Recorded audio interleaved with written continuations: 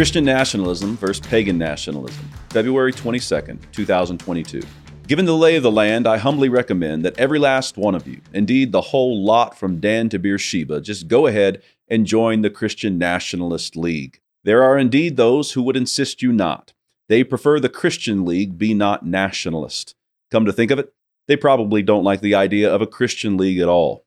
They would prefer that all of the Christians be free agents and only play fantasy baseball. But I make the daring claim that we are one nation under Yahweh, which is far better than being one nation under an arrogant group of people who think they are him. So yay to the Christian Nationalist League, if that's how people want to frame it. We could always call it the Christian American League, but let's face it, the designated hitter is lame. Okay, I am not actually advocating for a Christian political league. I'm not looking for a Christian party candidate. I have no interest in a Christian party flag. The American one will do just fine. The Star-Spangled Banner, after all, was written by the Episcopalian Francis Scott Key, who also wrote the Christian hymn, Lord, with glowing heart I'd praise thee. He financed several parishes in the national capital and helped found Christian seminaries. The author of our very own national anthem was an old guard Christian nationalist. Look, we are all Christian nationalists now. Look no further than the Holston United Methodist Home for Children, a Christian adoption agency. This Christian adoption agency has a policy of serving only those who hold to their statement of faith, so they did not provide services to a non-Christian couple.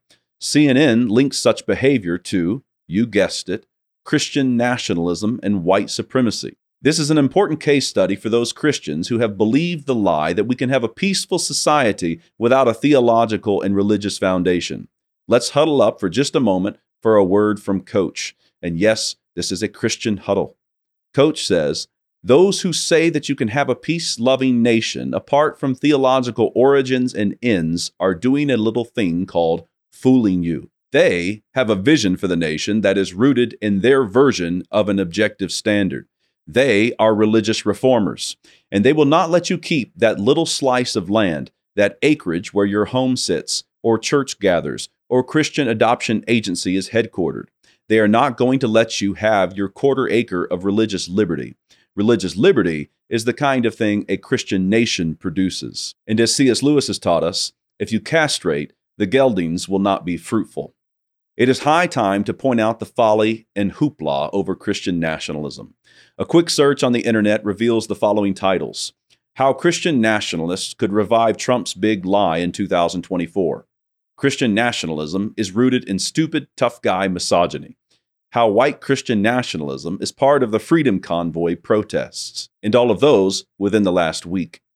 The problem is, there are some Christians who feel the pressure and are tempted to say, no, we make no claims that America ought to be Christian. We are one nation under God, but that God is not the God of the Bible. He can be whoever you want him to be. The truth, however, is that he will not be whoever you want him to be. He is the living God. He is the God who set up every governor, city council, and legislature in our land. Every single government official is his minister and servant, Romans 13. And if Christians back down from that point, then they neglect their very duty to preach the word of God and teach the nations to observe all Christ has commanded. I have said this before, and it is no burden to repeat it. The civil authorities in America are servants of Yahweh, and they must do what Yahweh says.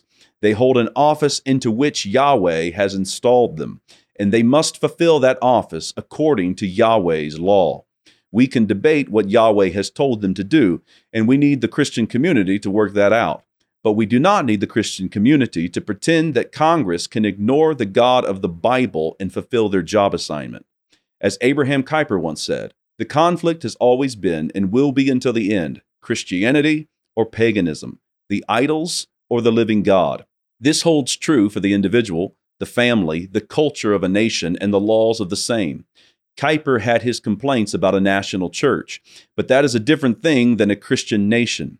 He held that there was such a thing, and living in a Christian nation increased one's obligations to Christ. Quote, the kingship of Jesus comes to you with a demand. It demands faithfulness, allegiance, and submission. It demands of you, especially in this Christian nation, that you confess him, that you stand up for him, that you plead for the honor of his name. If you will not have a Christian nation, then you will have a pagan one. Kuyper explains how the situation begins with pride. Quote, popular sovereignty does not say in its heart, I take the place of Christ. Rather, it says something far different. I identify my own heart as the heart of God. I will be my own God. A nation that acknowledges our king rules over us by the grace of God is therefore at least a Christian nation.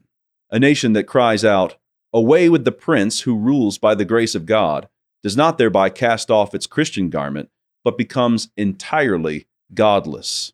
Our nation is on the brink of becoming entirely godless. It is on the precipice of associating the God named on our money with a doorknob or whatever faux god pleases the spirit of the age.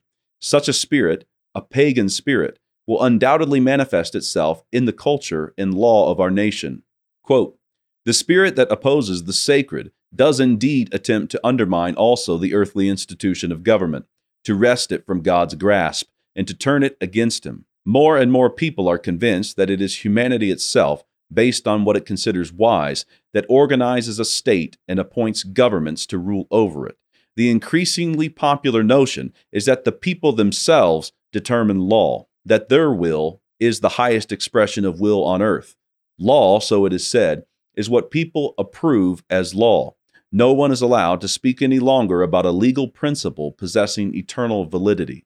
Our present problem is further complicated by Christian infighting over natural and divine law, which as far as I can tell needs to turn into a friendly dialogue between both parties who stand together in the Christian Nationalist League. Aquinas himself grounds human law in divine law. Quote, now both these conditions are verified of human law, since it is both something ordained to an end and is a rule or measure, ruled or measured by a higher measure. And this higher measure is twofold, the divine law and the natural law. Notice that human law is a measure ruled by a higher measure. And what is that higher measure? Well, it is twofold, the divine law and the natural law. For all of the talk about natural law, I recommend that we step back and take Aquinas, our Christian nationalist forefather, at his word. Human law must be measured by divine law as well as natural law. Thus, if you are going to install legislators and judges in your nation, they must establish human law and rule according to the higher measure. And what is the higher measure in which they must be educated? That's right, the divine law of the Christian God. You see, Aquinas wasn't talking about Baal God or Moloch God. He was talking about Yahweh God, the Christian God. There is no middle way. You will serve God or Baal. You will have Christian nationalism or Moloch nationalism. And Christians are starting to see this inescapable concept, given all of the infant blood in the death chambers at Planned Parenthood. Pagan nationalism has resulted in decades of children being educated from godless presuppositions and in a godless worldview. Pagan nationalism has done the marvelous work of removing Bibles and prayer from schools. And what's more, it has influenced evangelicals such that they fear an effort to reinstitute Bible reading in schools would make them white supremacist, misogynistic orcs. Pagan nationalism has been given over to a debased mind to do what ought not to be done. Into the mess that pagan nationalism has brought upon us comes the simple Christian confession: Jesus Christ is Lord. He is Lord of you and your children, your neighbors and your sheriff, your state and federal government, indeed, your whole nation. If such a claim makes one a Christian nationalist, then the Christian Nationalist League we are, and spring training is just around the corner. Before I go, I want to let you know about my page on Canon Plus. You can watch all of the Reformation and Revival videos there, and you can see a list of my favorite Canon Plus content. You can also get access to resources from Doug Wilson, Toby Sumter, and others. Just click the link in the description and take a look around.